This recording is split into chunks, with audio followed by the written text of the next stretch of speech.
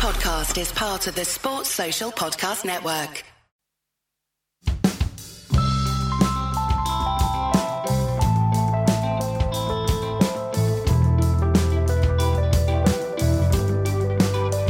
This episode of Red Inker, we talk about Shane Warne. But this time we get on another Victorian and Australian leg spinner to discuss it. Bryce McGain, cricket coach. We chat about Bryce's personal origin story, hum, control, mental games, using the crease, technique, variations, new Warne versus old Warne, and the time Warne used props to help McGain try and dismiss Simon Katich. I want to ask you something. You're a little bit older than me, Bryce. I don't want to throw you under the bus there, but a couple of years older than me. What was leg spin like in the 1980s in Melbourne? Yeah, really good question, because it wasn't cool. It wasn't popular. It went very much unheralded. No one understood it. Least of all me, I suppose, is coming through. And I honestly have no idea why I do it. And I've often been asked, why do you do that?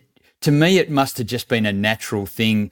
I tried to bowl quick, but, like everyone does, with Dennis Lillee, Jeff Thompson, there's some pace around, but it didn't come out of me. It just came out slow. So I thought, smarter thing to do would start spinning the ball. So it was really an unknown package. So I guess it was start from scratch and just explore and learn what makes it hard to get the ball belted over your head, particularly in the schoolyard when you're playing with tennis balls. I found I could hit them. It didn't matter how fast you bowled them, you could hit them anywhere.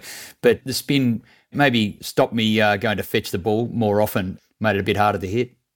I'm assuming, when you were playing in the 80s, whether it be school cricket or with your mates or whatever, there probably weren't that many leg spinners around. No, absolutely not. No, it was really, really rare. There was, because I played on synthetic, I think a lot of bowlers adapted to just bowling darts, I suppose is the best way to put it. The undercutter, slider, off-spin type thing, not really getting over the top. There's no Nathan Lyon to it. It's ripping around the side of the ball, and that kind of skidded a bit. And I suppose that's what spinners do. They adapt, and that was more likely to hit the stumps. So there were lots of balls that I bowled in juniors that, would just simply bounce over the stumps. To get a bowled was ridiculous. They were missing a full toss to get a bowled. So it just wasn't a mode of dismissal when I was a kid. It's funny you say that, because I played on synthetic wickets as well, and it actually helped me when it rained, because you could skid the odd ball through, and that's when you'd get a lot of bowled at LBW. The rest of the time, if you bowled it wrong and on a synthetic wicket, it could go over someone's head. You almost had to have someone out on the hook, didn't you? It was ridiculous. I want to briefly tell your career through Shane Warne. So 1992 and 1993 is the big bang. You're only a couple of years younger than Shane was. In 1992, 1993, he's taking over the world. Where's your cricket at that stage? So I'm just moving. It was my last year playing for my local club, Mornington, and had eyes on playing Premier cricket, or district cricket as it was at the time, and wanting to move up to town. But there was an inkling that Frankston Peninsula might be on the radar. So I'd actually started uni. I'd started work. I'd already done a year in Ballarat at uni when I was sort of 18, 19, and then came back and I was working. So I was working in town in Melbourne, in the city, and then lived up there. And then I was playing my last year at Mornington, which ended up being my last year. But I knew that something was happening, because they were contacting a lot of local players about, hey, it's a good thing to do is move up into district cricket. So, safe to say you're nowhere near the pathway at this point. You're not on anyone's radar. You're not even in district cricket. So you're a long way away. 1999, Shane Warne wins the World Cup. Where's Bryce McGain in 1999? I'd played 7 years of Premier cricket with Frankston. I'd been dropped more times than I'd been promoted. I played ones and twos all my life there. I played in the first ever game for Frankston Peninsula, and that was a monumental occasion. I guess back then, the gap between local cricket and Premier firsts was so big, it was ridiculous. It took me 6 games to get 1 wicket.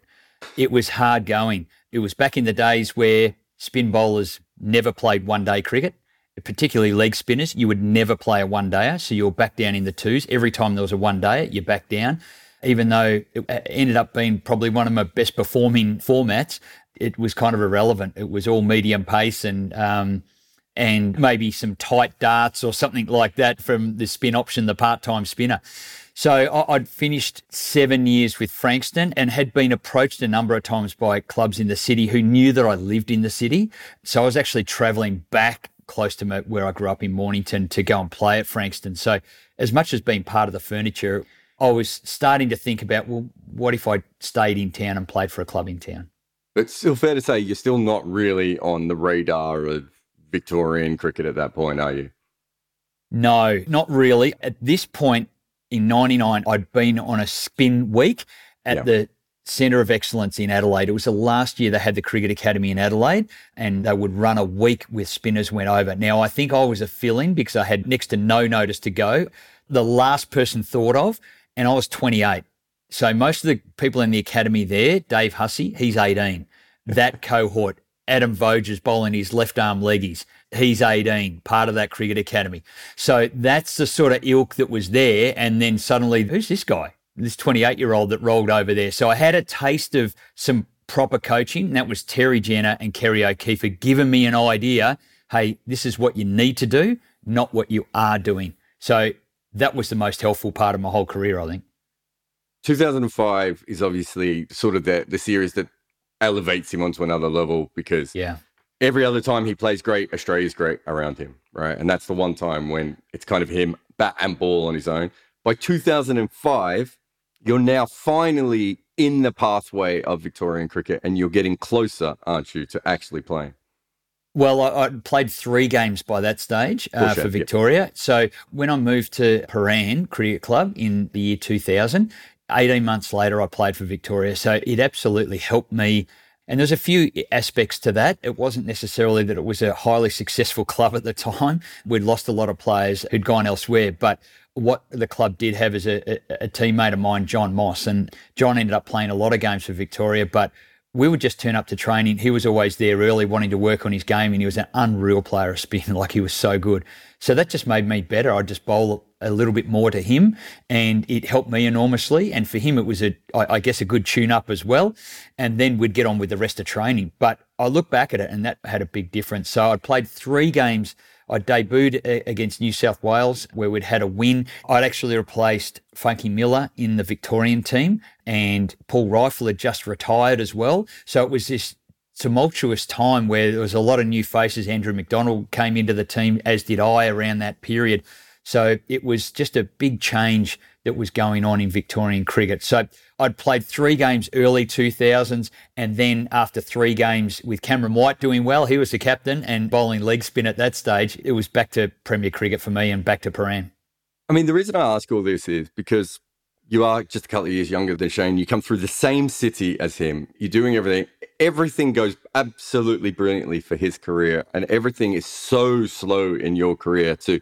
So in 2005, you said you played 3 games, and you must be, what, about 34 at that point?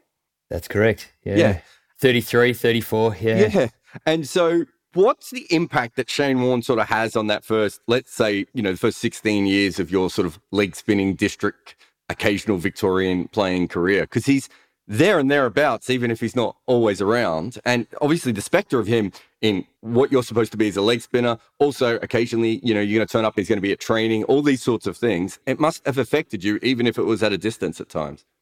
It certainly had an impact on me. And for a lot of it, I was a fan, I suppose. I really enjoyed it. I love going to the cricket. In actual fact, there's a picture that was published recently, and it was when Warnie went on the ground with a helmet, and the MCG crowd was doing a Mexican wave, chucking stuff everywhere. And a mate of mine said, "Oh, we were at that." And I go, "Yeah, we were. I think we're down, just near the sight screen in the southern stand." And then I was at that game too. It was where they were throwing the golf balls at the England players. Remember? Yeah, exactly. And everything was being thrown. Like it started off with fruit and bananas, and up goes all the cups and everything. And then a pineapple would go flying, and people would be laughing. And suddenly then stuff's going on the field. It was out of control. And we actually happened to be in the background of a photo. And I'm just standing there like a fan, like anyone else, just enjoying the cricket. Oh, you're in the photo? Yeah. So my friend pointed it out. So I guess it's things like that. You get absorbed in it. I really love the fact that he changed cricket, and I know a lot of people have said that, but he made spin bowling a real factor in limited overs, and it had just never work that way. You know, I know there was a World Cup when Deepak Patel opened the bowling and that sort of revolutionised things. What, spinners can open the bowling.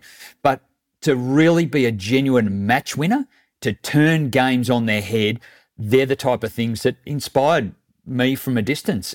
So it helped make me believe. He spun the ball like no one else has ever done. So I didn't mirror it and go, oh, I can do that. It was more of, gee, that makes me want to be better. And I think I can make an impact wherever I'm playing. And to be honest, at that stage, we're talking 2005, I'd played 3 Shield games. That was my dream. I'd achieved it. I'd done everything that I'd needed to do. You know, I'm a club cricketer who kept trying to get better, who then got 3 games for Victoria. What an honour. Like, just amazing. I just, to me at that point in time that you've sort of got to the timeline, for me, that was awesome. We're going to pause your timeline for a moment and we're going to talk about Shane Warne. You as a club spinner who continually got better until he played incredible level of cricket, and me as a club spinner who didn't get any better and has recently broken his arm in 6 places and may never be able to bowl leg spin properly again. We're going to do a technical breakdown. I think the first thing you've already mentioned there is the revs on the ball. You would have been like me. First thing we really heard about Shane Warne was that the ball made a sound in the air. Did you ever play in a club game against him or anything where you heard that up close early on? Or was that something that was more you heard it through the media like I did? Yeah, just heard it through the media. And I guess that's where I did much of my learning. It was there in what they were, the ball actually has a sound, and talking to players at Premier Cricket who'd played against him. It was not unlike Abdul Qadir came out to grade cricket in Melbourne for a year, and we did hear that. Like, that was unreal. Like, that was something special. I think he took some ridiculous amount of wickets, 60-plus wickets in a season, and made everyone look a bit silly. But he had that same sort of thing. So it just heightened, again, to me, gee, it's important to spin the ball hard. Gee, you've got to really be able to rip the ball as hard as you can. So it sort of triggered things like that. Other things, when they started putting on TV the speed gun, and they showed that the spinners were actually changing their pace. So that twigged to me, gee, that's a good thing to do. I wonder what happens if I try that. And sure enough, it just, probably the best variation I bowled was just the same leg spinner, just a bit slower. So there were things like that's how I picked up little snippets of things along the way and just gave them a go. Oh, I'll give that a go next time I'm down the nets, and next time I'm playing, I'll put it into my game. And so him to put those revs on the ball, it has to be a combination of 2 things. A, he's a physical specimen that, to be fair, you and I are not. Yeah. Very, very broad shoulders, incredibly strong wrists, hands, big hands as well. But it's also a technical thing, isn't it, to be able to get that many revs on the ball. So he had to be technically correct, which comes back to sort of Terry Jenner and Bob Simpson really working with him very hard. But then he had the physical. You could be as technically correct as Shane Warne, but not be able to put the amount of revs on it, I would assume. Absolutely. And I think that's where a lot of spinners have come along the way. Terry Jenner's influenced a whole 2 generations of spinners from Shane Warne and lots of others afterwards. But for Warne, it's the combination of both. So the technical brilliance, and that's where Terry Jenner was absolutely outstanding. He's like no other. He was able to break down the right things to do. Some of that is alignment, so aligning your body to your target. I used to get really closed off.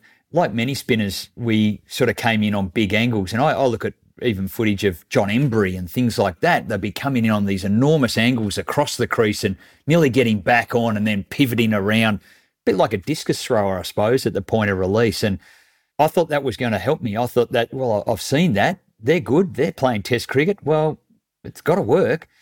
But it was Terry Jenner that broke that down and just said, no. I want you to be straight and aligned towards your target. So exactly, side on to your target. And everything needs to move in a bit more of a vertical plane like that, rather than that sort of discus thrower like that. It's a bit more vertical. So a little hard to do on camera like this. It will work fine for the YouTube people. Everyone else has no idea that you're dancing for me at the moment. Yeah. Exactly. So it was more of that alignment. Yeah. When I tried that, I just went, you've got to be kidding me. Terry, this can't be that simple, because the ball's coming out, it's drifting a foot, it's then hitting the wicket and spitting off the wicket. I can't believe this is me bowling that. There were things like that. That's how much of a difference it makes. It genuinely is tuning up. If it's a Formula One car, it's all those little nuances, the little tuning up, the alignment, all of that actually comes towards it. But there's one other huge key to it, and I reckon you know what it is, Jared, too. Well, no, I don't. The next thing I was going to mention about him technically was the power through the crease. Yeah. Is that what it was? Well, it's a combination of, yes, that is it. So he does drive through, but what leads that and is probably the key to leg spin bowling, to any spin bowling, Is that the front arm?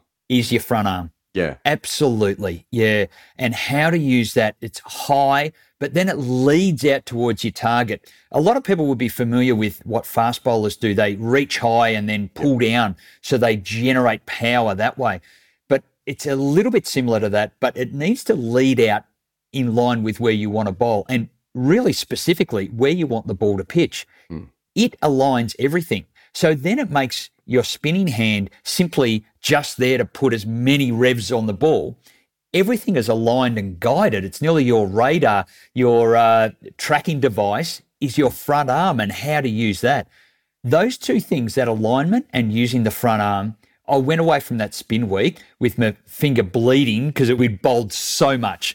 We'd bowled 2 hours every morning, 2 hours every afternoon, and a lot of the guys just couldn't bowl anymore. But I was just blown away, and that was for 6 days straight.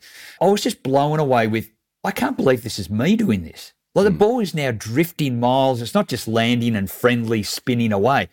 It had that big a difference on me. Now, in between that, there was some rough looking deliveries as well. Of course, it didn't all just fall into place. But they were the key things. And when I thought about it, and when I knew that, and then I looked at what Shane Warne did and how he does it, they were the things. That was the absolute key and why he was just so deadly accurate, but had the confidence to spin the cover off the ball. Yeah. An amazing combination. So if I look at a young leg spinner, so I remember when Yasir Shah came through, my first thing was, it's a strong front arm. He should be able to keep this going regularly. And then you see there's a couple of Australian leg spinners come through and some of the overseas ones where I was like, well, they won't be able to consistently do what they're doing. It's that clear, isn't it? And then I think the other thing is that Shane Warne, because he walked in, you don't necessarily understand that he's getting the pace through the crease. I mean, Craig Howard, he's the third leg spinner. I'm not counting Cameron White in this one, but he's the third Victorian leg spinner of your kind of era. Yeah. All three of you are the same age. And I remember him saying that everyone tried to walk in after Warne, whereas actually what they should have been doing was running through the crease because he was so powerful that he could get the power through the crease anyway because of that front arm, whereas actually you probably needed a little bit more momentum going through, especially if you're a younger leg spinner. Yeah, I agree with that. He was coached to slow down. He was a Tiger O'Reilly, and I'm a bit of a connoisseur of leg spinners, but for those tuning in, he sort of came in like a medium pacer, Anil Kumble-like, and would bowl quick. But what we had was this incredible spinning leg break, amazing wrong, and incredible bounce because he's so tall. He was such a difficult handful. And I remember being at trainings when he was there, and he was obviously playing for Victoria well before me, and I was just going, I'll never do this. Like, okay, that's what it takes. Boy, I'm a long, long way from that. But I guess as I matured a bit and observed more spinners, everyone's got their own sort of way, don't they? Particularly leg spinners, there are all different shapes and sizes and styles. Warne's walking was because he was a powerful guy, and you do need momentum through the crease. It's so important. I was probably written about as having a whippy action. I've sort of tried to move my body through the crease pretty quickly. You know, I'm a pretty lean sort of guy. No comparison to Shane Warne, who's built like an AFL footballer. I had to generate that whippiness, I suppose, with that quick arm action. The next thing I think is quite interesting is I'm going to talk about Stuart MacGill here for a moment. Stuart MacGill quite often spun the ball further if you looked at the pitch than Shane Warne did. Yeah. But Stuart Correct. MacGill, when he did that, it's always all side spin. Whereas with Shane Warne, it was a lot of top spin. So the difference is, I think you'll understand what I'm trying to say here, but most spinners can do one or the other, right? They can beat you with the extra bounce that they get from the top spin, or they can beat you with the side spin. The bowlers who have the ability to do both means that they're keeping bat pad in, they're keeping that, and they can also still beat you on the side. So Nathan Lyon has a little bit of the both, but Shane Warne had a massive amount of the both because at any stage the ball was going to pop up and hit the glove or hit you a bit higher on the bat than you expected. And of course, he could also side spin it. We don't talk about that very much, and it's really more of an Australian thing, although you see R. Ashwin do it a lot now as well. The ability to be able to beat people for height and laterally is huge with a spinner. Yeah, it is. And if we think about topspin with tennis, the impact that it makes, you can hit the ball at pace, but it's going to drop down so quickly. So it's often deceiving the batsman with the drop on the ball where they think it's going to land in a particular area, but it's often 30 or 40 centimetres shorter, 50 centimetres sometimes. And that's where they're pushing forward, stuck on the crease and feeling for the ball and reaching out, trying to smother it. And that was a huge advantage in comparison to the two, I suppose, as Shane Warne, because that was his mode of dismissal quite a lot. And that you could, a lot of the edges he got were ripping up the bat. They'd flick the shoulder of the bat rather than hitting the side of the bat going sideways. So it had that extra bounce and zip about it as batsmen sort of push forward. But look, I was lucky enough, and probably, Stuart McGill didn't need to do this, but New South Wales later on beat us in a Shield final and we sat down for a few hours and he was so generous with his time. And remarkably, I felt when he said, I wish I could do what you and Warnie could do. Now, what he was talking about is having the control, and that was probably one of my things. I could control the ball well, and I was still trying to rip the cover off it. Don't worry about that. Every ball, I'm trying to spin it as hard as I could. But he said, I wish I had that. But he said, I couldn't do that. So what I had to do is spin it as hard as I could in both different directions. He had a well-disguised wrong-un, so that was a weapon in itself. So just two unbelievable leg spinners of the same era that, boy, how lucky was I just to share some moments with them. Yeah, and the control thing, that was my next thing. So it starts with the top spin and the leg spin. I think that most leg spinners can probably go a little bit between a top spinner and a leg spinner, but I think that even very good ones like Stuart McGill, probably after a while, it gets a little muddled in your wrist. Whereas I always felt with Shane Warne, the next ball, if you said, we want you to do a top spinner, but it still spins away from the bat, he had the ability to control that. So that's the controlling the wrist position and the spin that he got. But the next bit is, if you're spinning the ball that much consistently, how on earth did he manage to actually land the ball on? I mean, he was as accurate as Anil Kumble and spinning the ball 3 times as much. And Anil Kumble is obviously a master leg spinner, incredible bowler. But to be able to do that while ripping the ball, is that just the combination of the great technique and the freakish physical, or is there something else that we're missing there? Yeah, look, it was definitely those two things. Yes, they contribute to it, but he wasn't perfect all the time. And he admitted that, and that made me feel quite good because I certainly had some bad days. But what he would do, and he said it was ridiculous. He said he felt that going around the wicket gave him more room for error. And some of his days, he said, ended up being my best days when, in actual fact, the ball wasn't feeling good coming out of the hand. I lost all my rhythm. It wasn't great, but suddenly I'm just taking bags and bags of wickets as it's such a peculiar line and length and it's spinning. And, we've just watched highlights for the last week of people looking ridiculous trying to kick the ball away and not knowing what to do because who knew what to do? You don't practice that ever. No one practices a leg spinner thrown into foot marks nearly off the pitch. It didn't exist before, did it? Like, I mean, you look at some of those angles, and someone online was saying to me, I can't believe you said Mike Gatting didn't do much wrong. And I was like, Mike Gatting was facing something he'd never faced before. Yes, in retrospect, he would be outside leg stump, either patting it away or smothering the ball or using his feet. But in real world, he'd never seen that before. He didn't expect that to be coming, did he? That's exactly the point. No one had seen this stuff. No one had seen a leg spinner go around the wicket to the right-hander. That's a strategy that's used for the mere mortal leg spinners of defensive. It's a 7-2 type field, and they're kind of banned now, those type of fields. But it's all leg side field, and you just chuck it out there and, we hope something happens. But he did admit often that sometimes it was when he wasn't feeling that great, he could go around for a couple of overs and then he'd just build up pressure on the batsman because it's so foreign, it's so odd. And then he'd get back to plan A, which is obviously over the wicket, pitching the ball in line with the stumps and sometimes outside leg and clipping the top of off. Well, the other thing with the control that I always felt quite interesting, I still do think he had, I don't think we'll ever see anyone who spun the ball that much with wrist spin with that kind of control again. I think it was a freakish combination. The other thing that Craig Howard told me once was he said that when Warne bowled a bad ball, even from a young age, he'd watch him and Warne would make the batter feel like that was part of the plan. Right? So, yeah, you're right. I did overflight that and you smashed it back over my head because it was a step and hit ball. But that's what I wanted you to do. So if the next ball I do this, which is obviously complete blag, but the mental part of it, we can't undersell because leg spinners finger spinners, any spinners weren't really that aggressive. You did have guys like Bisham Beatty and Abdul Qadir that had come through, but in general, they were seen as a more timid species. And if Abdul Qadir was quite arrogant and confident in himself, Shane Warne was like that on steroids, wasn't he? Absolutely. And that made the difference. I guess that's the uber elite players. You see it in all the sports, that level of confidence, that self-belief of you're intimidated because I'm here. Michael Jordan had that in spades.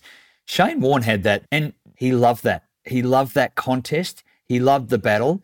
He would say words, and we would say it's sledging, but it was never really about belittling someone. It was never necessarily really having a go at them about who they are.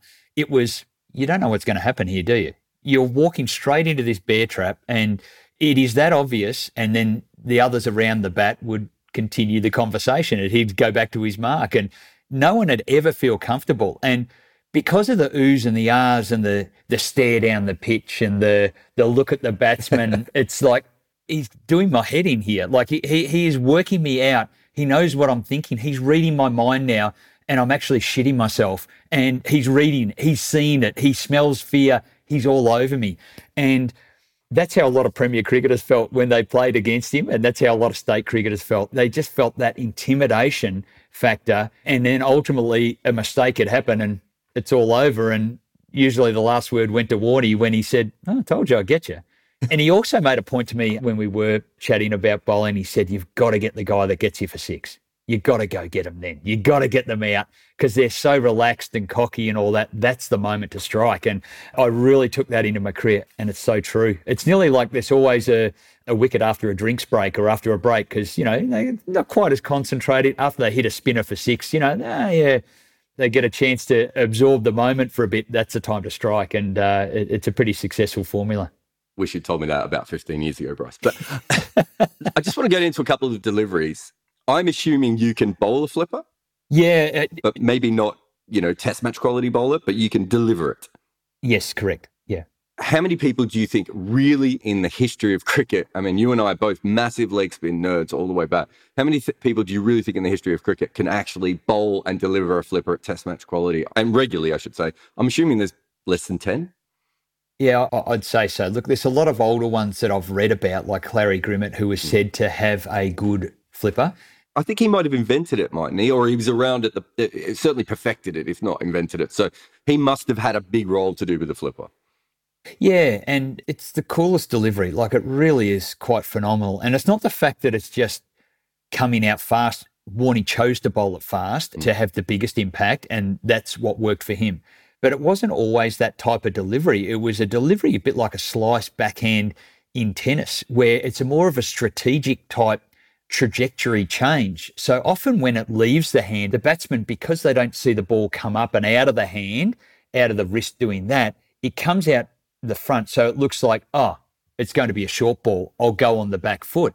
And I know that some spinners along the way would bowl that deliberately full a bit, so the batsman's going back to a ball that's quite full. So it was deceiving in flight. One, because of the power and strength of the guy, he turned it into something that was at 100 and whatever kilometres an hour. It was way quicker. It skidded, and it was this incredible weapon. But it took its toll on him physically as well. It took its toll because it was such an odd rotation of the shoulder, and it really did contribute. He's certain that it contributed. And after his shoulder surgery, he never really nailed it as good as what he did beforehand. No, it certainly disappeared. I mean, in some ways, the flipper sort of stayed on as part of his legend, but it disappeared as his bowling. Like it disappears from the second part of his career. The other ball that I find really interesting, which also played a part in his shoulder problems, is the wrong one, because Abdul Qadir, Chandrasekhar, a lot of these guys, the great leg spinners sort of before Warne, Bill O'Reilly, all those guys had a great wrong-un. That was it. I mean, when leg spinning first got big, was when all the South Africans learnt the wrong-un, right? It went from being a good art to being an unplayable art. And then you have the biggest second generation, and you could say even Anil Kumble, he had a good wrong-un, but he wasn't wrong-un dependent. The two biggest leg spinners of the sort of later period were not wrong-un specialists in the way that Abdul Qadir was a wrong-un specialist or Mushtaq Ahmed was a wrong-un specialist. How much of that was just because his technique was so made for leg spin? He wasn't quite front on enough. Is that a technical thing? Probably a combination of that and maybe the conditions as well. In playing more Australian conditions, it's a delivery that if it's not on the money in Australian conditions, because it's not so variable, it's not spinning as much, if you miss your length or your line, it gets dealt with, even if they don't really pick it. If it's over pitched, then it's driven and it's belted. Australian batsmen that's how they need to play, and they have the confidence to launch you down the ground. You know, you wouldn't dare doing that in a big spinning wicket in the subcontinent. It's so difficult to do that. It's the highest risk. Because of the overspin, it sits up on the Australian wickets too, doesn't it? So if you get it short, it also gets whacked. It does. So I think it's the margin for error, and that's probably, well, certainly within me, that's how I felt. I felt that I can land it, and I need to show that I've got it so that batsmen are looking for the different variations, but it wasn't necessarily a wicket-taking weapon that I used consistently. I did take first-class wickets with the wrong one, but it wasn't my go-to, but you still needed to show it. That's quite interesting. I never thought about the Australian aspect. Weirdly, as a very crap leg spinner, when I moved to the UK, I used the wrong end a lot more, almost straight away.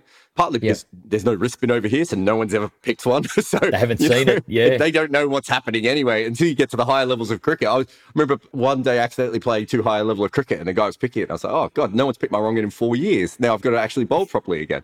But you're right. You know, in Australia, it really does bounce up and it can be hit. So that's interesting. So I always thought it was because he had such an aligned technique for legs. So if you look at Mushtaq Ahmed or Abdul Qadir, they're a little bit more open. And so I would think that the wrong end should come from, if you're a little bit more open, it should be a little bit easier to bowl. Whereas for him, he'd almost have to bring his shoulder around. And I thought that might have even brought about the shoulder problems.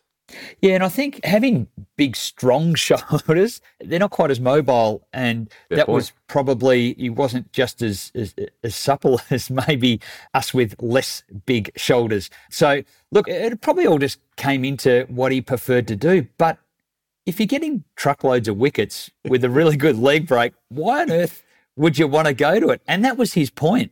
He goes, what are you going to do when you're on a hat-trick? What are you going to bowl? And I go, oh, I don't know, what, leggy? And he goes, yeah, you bowl your best ball. What are you going to do when you're under pressure? Well, you're going to bowl your best ball. What are you going to do when you're having the greatest day of your life? Your best ball's working really well, so keep bowling it. Yep. So it just had this perspective and obviously varying pace and also the lines and getting batsmen, you know, driving against spin and things like that are the 101 warns. But look, it probably had a combination of all those things we're chatting about as to why he didn't use it necessarily as his go-to, maybe A, B, C, D variation option. And so the other one for me is the slider, which I think, well, by the end of his career was by far his most dangerous delivery. And I don't know if it was him or Shahid Afridi or even Anil Kumble where I first noticed it, but you suddenly start thinking, well, wait a minute, if I can make this thing look like a leg spinner and it doesn't spin away, the only semi-elite skill I have as a leg spinner is I can bowl a slider that drifts. If you're a top-level batter, you go, oh, it's drifting, so he's about to spin it, and it goes dead straight. And that was something I learned from Shahid Afridi, because he was really good at making the ball still move and then go straight on. But that ball for Warne really becomes the most important ball, especially as cricket changes and umpires start giving out LBWs. But his ability to basically not save his shoulder, but not put the same amount of revs on the ball and stay as dangerous. I almost think he was more dangerous when he had the ability to bowl a ball that looked like it was going to spin and not, and then bowl the ball that spun. That's all he needed by the end. Yeah, it was. And it's a real subtle change to a slider that the way I went about it was I'd deliberately try and miss the seam. And I'd just angle the seam a little bit. It's like, I think Graham Swan did it better than most as an off spinner who'd hit the seam and then he'd angle the seam back a little bit in his hand and release it and it'd just skid on straight. Left-handers were, particularly Australian left-handers, had a nightmare facing that. But that's how I went about it. And again, it was just observation, really. It was observation going, gee, that's a good ball. But you have to play. You can't just let it go or play for the outside and cover spin. If he's just pitching in line with the stumps and it goes straight and it hits the pad, well, the umpire's up. And it was such a weapon. I really enjoyed it bowling to left-handers where there was some spin and I would stay over the wicket. I wouldn't go round the wicket and create the big angle. And a lot of leggies nowadays do that, but I'll stay over the wicket and look to spin the ball back down the line. I'm trying to beat their inside edge by spinning it through the gate, getting bowled, LBW, but in reality, I wanted to set up for that ball that just slid across them and brought in and beat the outside edge, or took the outside edge. So it was a great weapon, and boy, he just perfected it, and it became a dominant weapon, particularly in one-day cricket as well. Test cricket, obviously, but in one-day cricket, it was such a tremendous ball. All right, I'm going to ask you for your preference here. Do you prefer Shane Warne before the shoulder injury or after the shoulder injury? Because he's two different bowlers. He doesn't spin the ball as much. The flipper goes away. There's no wrong-uns in the second half of his career, and that slider takes over. He's probably bowling almost 2-3 and over at times. Yeah. Look, I must say I liked his early stuff because it's like we're talking like, I don't know, U2 or something like that. You're talking about some random band, yeah. I like it before they were popular. Yeah, before they sold out, yeah. So for someone at test level to bowl the flipper and have the impact it does, like there's some of our greatest memories of cricket, of seeing Richie Richardson, seeing Daryl Cullinan struggle with that, seeing, I was going to say some of the English lineup, all of the English lineup of all time, pre-shoulder injury, battling with this ball that they just went, well, how can we possibly face it? And I guess I just admired it so much. We can all play a bit of snooker and probably we can get a 20 break, but he was getting 127s all the time by bowling that flipper. It was incredible. See, I prefer the late stuff only because really the early stuff is he's a physical freak, right? And it's incredible to watch. You go back and you watch those balls up until 1998 and it is next level. But the fact that he still dominated when his body and his finger and his shoulder weren't the same. And also I learned more I couldn't do what he did in the first half of his career, right? Like that was alien to me. The second half of his career, I could watch him and go, oh, okay, I see what he's doing now. Also, just really little things that I think he got way better at. One was the pace that you were talking about before. I think in the 2000s, he really uses his pace a lot better. The other one is, and we never talk about this, how good he was at using the crease. He was the first guy I ever heard that talked about where he would come 3 balls close to the stumps, 1 ball wide of the stumps. And then when he bowled the ball wide of the stumps, he would then go around the wicket so that the next angle was like huge. You know, he was creating his own angles. All that stuff, I'm not saying he didn't do it before, but he didn't need to. He had to pick up all those other little things. So he goes from being a physical supervillain to being a mental supervillain in the second part. I mean, it's just personal preference. Hey, you've convinced me. I'm on board. We're in it together now. You're absolutely right. I hadn't considered all of those things, and it probably made it a bit more realistic for us mere mortals that, oh, okay, we can manage that. But he had so many I like to call them when I'm coaching the Warne 101s. Look, this is where I get off from. It's not mine. This is him over and over. And I love teaching people the strategy of what he did. One of those is using the crease. You explained it so beautifully that he would go super wide over the wicket, then go right around the wicket. He's bowling the same ball, but it's just, he liked to call it the presentation. The presentation of the ball is different. But I also like the fact that, you know, when he had men all round the bat, and all the catches are in there, he would call that an attacking field. He would bowl defensively. So he wasn't trying to do a lot of variations. He was just trying to bowl a really tight line, maybe a bit flatter than what he normally would, but just be really defensive with his bowling. When he had 5 fielders out for a T20, all that sort of stuff, you could be really attacking, more flight, more drop, do your variations and all that. I think that combination in understanding that is a real breakthrough for a lot of spinners. I certainly found it. Once I got that and knew strategically what I was doing more, it was a big play in my game. Let's go back to your career. So obviously after that 2006, 2007, 2008 is sort of the glory years of Bryce McGain. Shane Warne's talking you up at this point. Everyone is saying you're the best wrist spinner. Paul Bodkasson has all of his different issues going through that period. There aren't that many other, you know, Stuart McGill's knee sort of goes and obviously, you know, probably just had enough of cricket in some ways there. You sort of come through there. What is it like to be someone who's played a whole career when no one's ever watched them before? Suddenly Shane Warne has an opinion on you in the local newspaper or in the press. Yeah, that's bizarre. Like, honestly, that's ridiculous. But I guess the impact that he had, that he understood spinners, and if you in some way got mentioned by Warnie in passing, oh, who's the next spinner? And I guess it's a common question I get asked now, well, who's the next spinner for, you know, what are you seeing out there in the same way? I don't have the same impact that Warnie does when he would mention anyone. But yeah, look, that was remarkable. But he knew what it took. And he told me that. He goes, I know what it takes and you've got what it takes. So keep doing what you do well. My real opportunity came when he retired in 2007. We won the Ashes 5-0. And that's where he said, I'm done now. And it was just a shock. It was a shock to everyone, the whole of Australia, but it was certainly a shock to the Victorian selectors who hadn't really thought of plan B in the second half of the year. So that's how I got my chance. And I was really fortunate in that game, which was at the SCG, you got to take a spinner there. And Dave Hussey was my captain in that game. And I'd been away for 4 years. I've been playing Premier Cricket for 4 years. Successfully, I've been taking wickets and bowling well, and obviously ended up being the next cab off the rank, I suppose, is what they call it. But with Cameron White playing one-day cricket for Australia in that next block after the Test series, they needed to take a spinner. So with Dave Hussey being my captain, he was very much the same ilk, the same things that Warnie had said to me, which is, the pitch is the same length. You know what you're doing. You dominate at Paran. So how about you just do that? And if I see anything that I reckon we might try, I'll come to you. But otherwise, you just play it like you do at Paran. And that sentence alone, that conversation gave me such confidence. Like, it was amazing. It was just amazing, the influence that just positive words to spinners can do. It just was terrific. So I took 6 wickets in that game, and like I like to call it, just caused headaches for the selectors from then on after, because I'm way past my use-by date for cricketers, not for leg spinners, but for cricketers. You were about 35 at this point, weren't you? Yeah, working away in my mid-30s then. And working in an office job?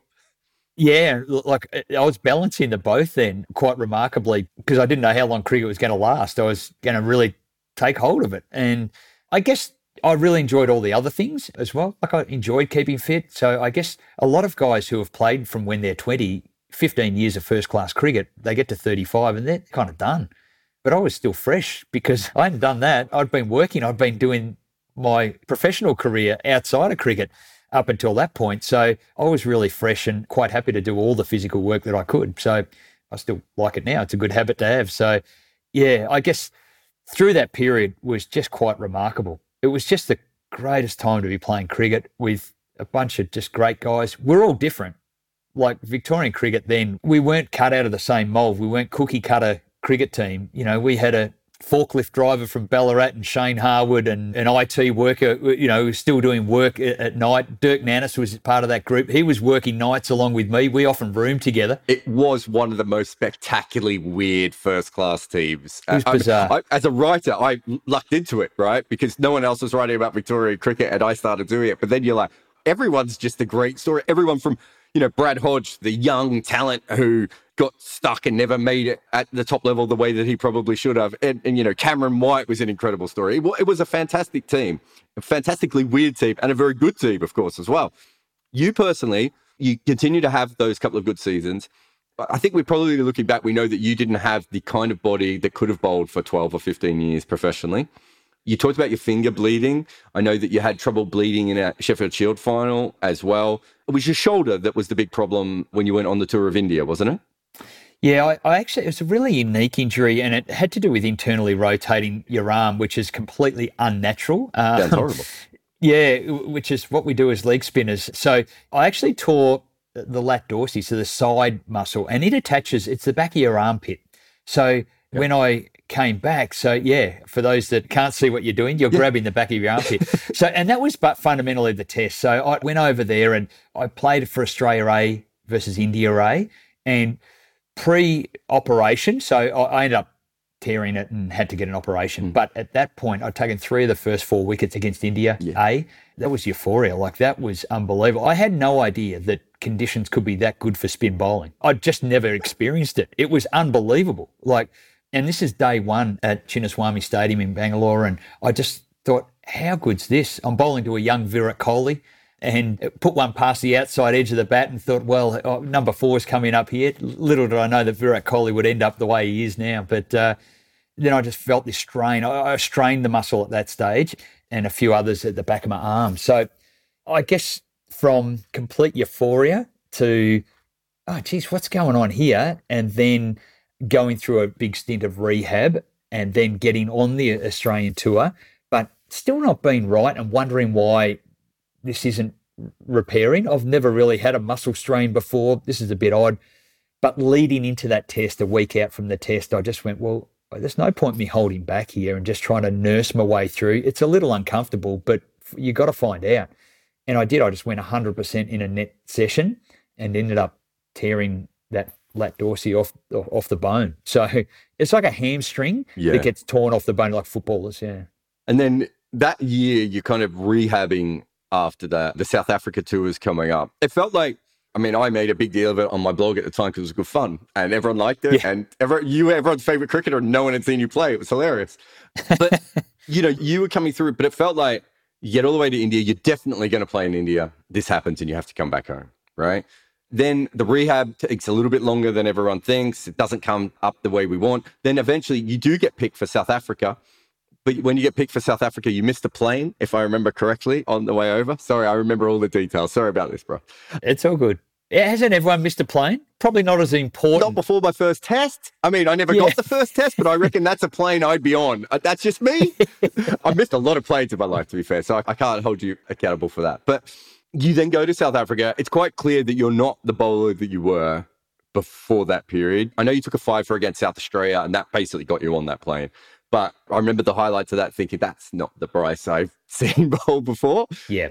You go to South Africa, you end up playing, my memory serves, was Marcus North ill? He was the spinner at the time, which tells you everything about Australian cricket at that point. And he was ill. You come in, and it is one of the most baffling debuts of any test ever. And I remember you telling me afterwards that you knew halfway through you just didn't have what you needed to have physically in that match. And Kallis and Ashwell Prince just destroyed you. Yeah, and they had a pretty reasonable third string to their bow in AB de Villiers as well. He got 160, yeah. So on a tremendously flat wicket at Cape Town, that's where the debut was. And what the difference was, it didn't mean that I couldn't necessarily spin the ball. I was still able to spin it, but I didn't have the change of pace that I would normally. So I couldn't go up the gears. So to bowl at my normal pace, which was probably around high 70s, sometimes around 80, that sort of 76 to 80 is around my sort of stock pace. That was taking maximum effort. And then to go higher, I just didn't have that. And to bowl at the international level, even at first class level successfully, you need that. You need to be able to get them stuck on the crease at times and bowl up in the 90s and be able to mix things up like that. And through no real fault of my own, other than the injury was there, I certainly gave it everything, but it just was one of those things. And for a while there, it held a record that, well, not that I wasn't proud of, because I gave my all. So I'm not ashamed to have gone and represented my country and given it everything. Yeah, it was not as I dreamt, I suppose, is the best way to put it. The thing is that, I mean, you said before you played the 3 first-class games for Victoria. That was your dream, right? The fact that you went beyond that and played a test match, the fact that you bowled to Kallis and AB de Villiers in a test match for Australia is so beyond probably, I don't want to, cap your dreams. I'm sure, in your REM sleep, you did that a couple of times. But, when you were a 32-year-old working in an office in Melbourne for a bank, you weren't sitting there going, do you know what, in a couple of years, I can't wait to bowl to Kallis, one of the greatest players in the history of the game, right? You achieved that. I remember sending you a message afterwards and you sent me one back and you said, oh, well, I'm just going to keep going and I'm going to keep trying to get better and try and play another test. It was obvious from a outsider perspective that wasn't going to happen. But at the same time, no one really believed you were going to make it the first time. So I was kind of still like, that told me a lot about you as a person and the way that you recovered from it. And the fact that you stayed in cricket. Like, there are a lot of people who play one test, doesn't go particularly well, and they disappear from the game. You're still there.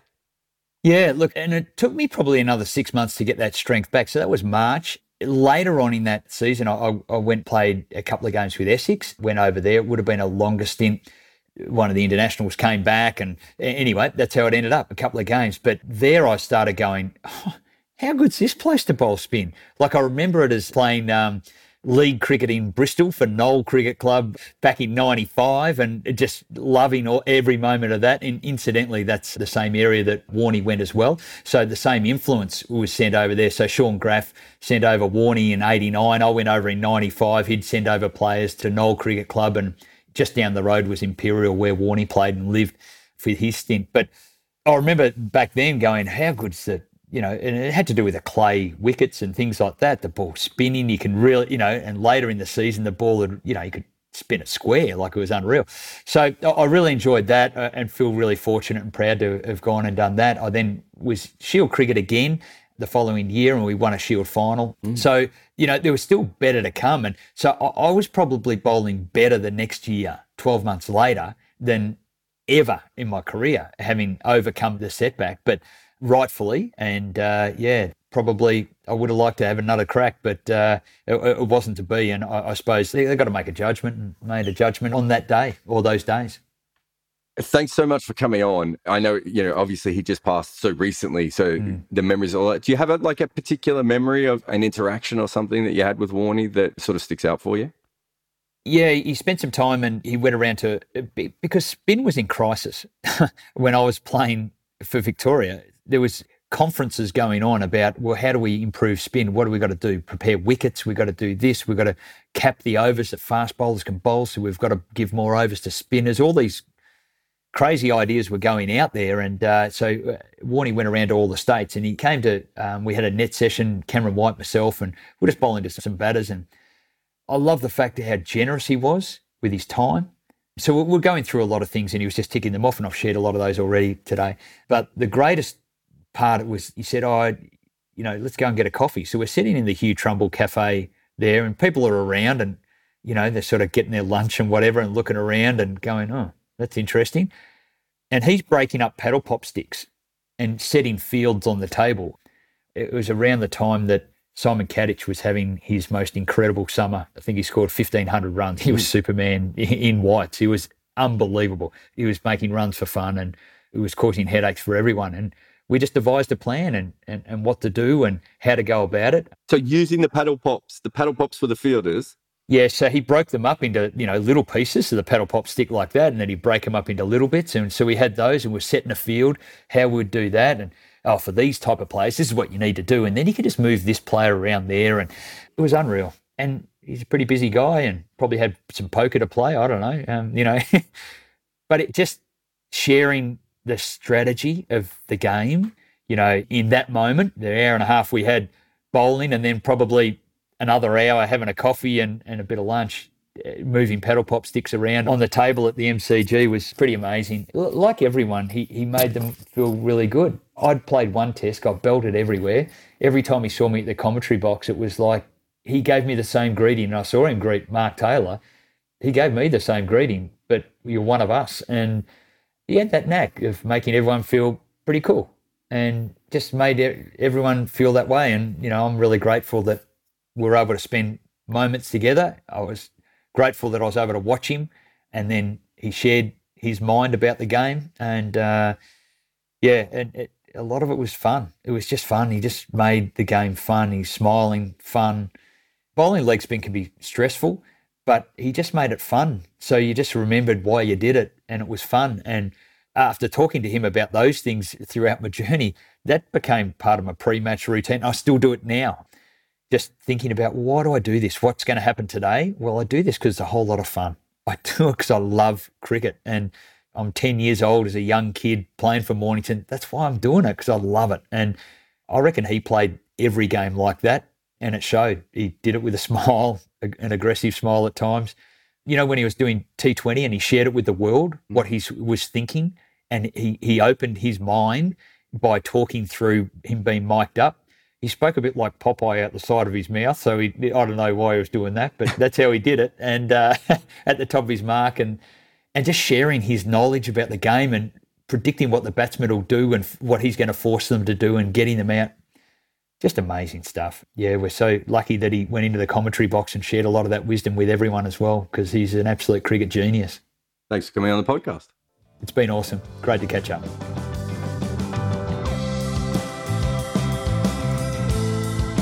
Thanks for listening to Red Inker. There is more information on my guests available in the show notes, including their Twitter profiles, if they have one.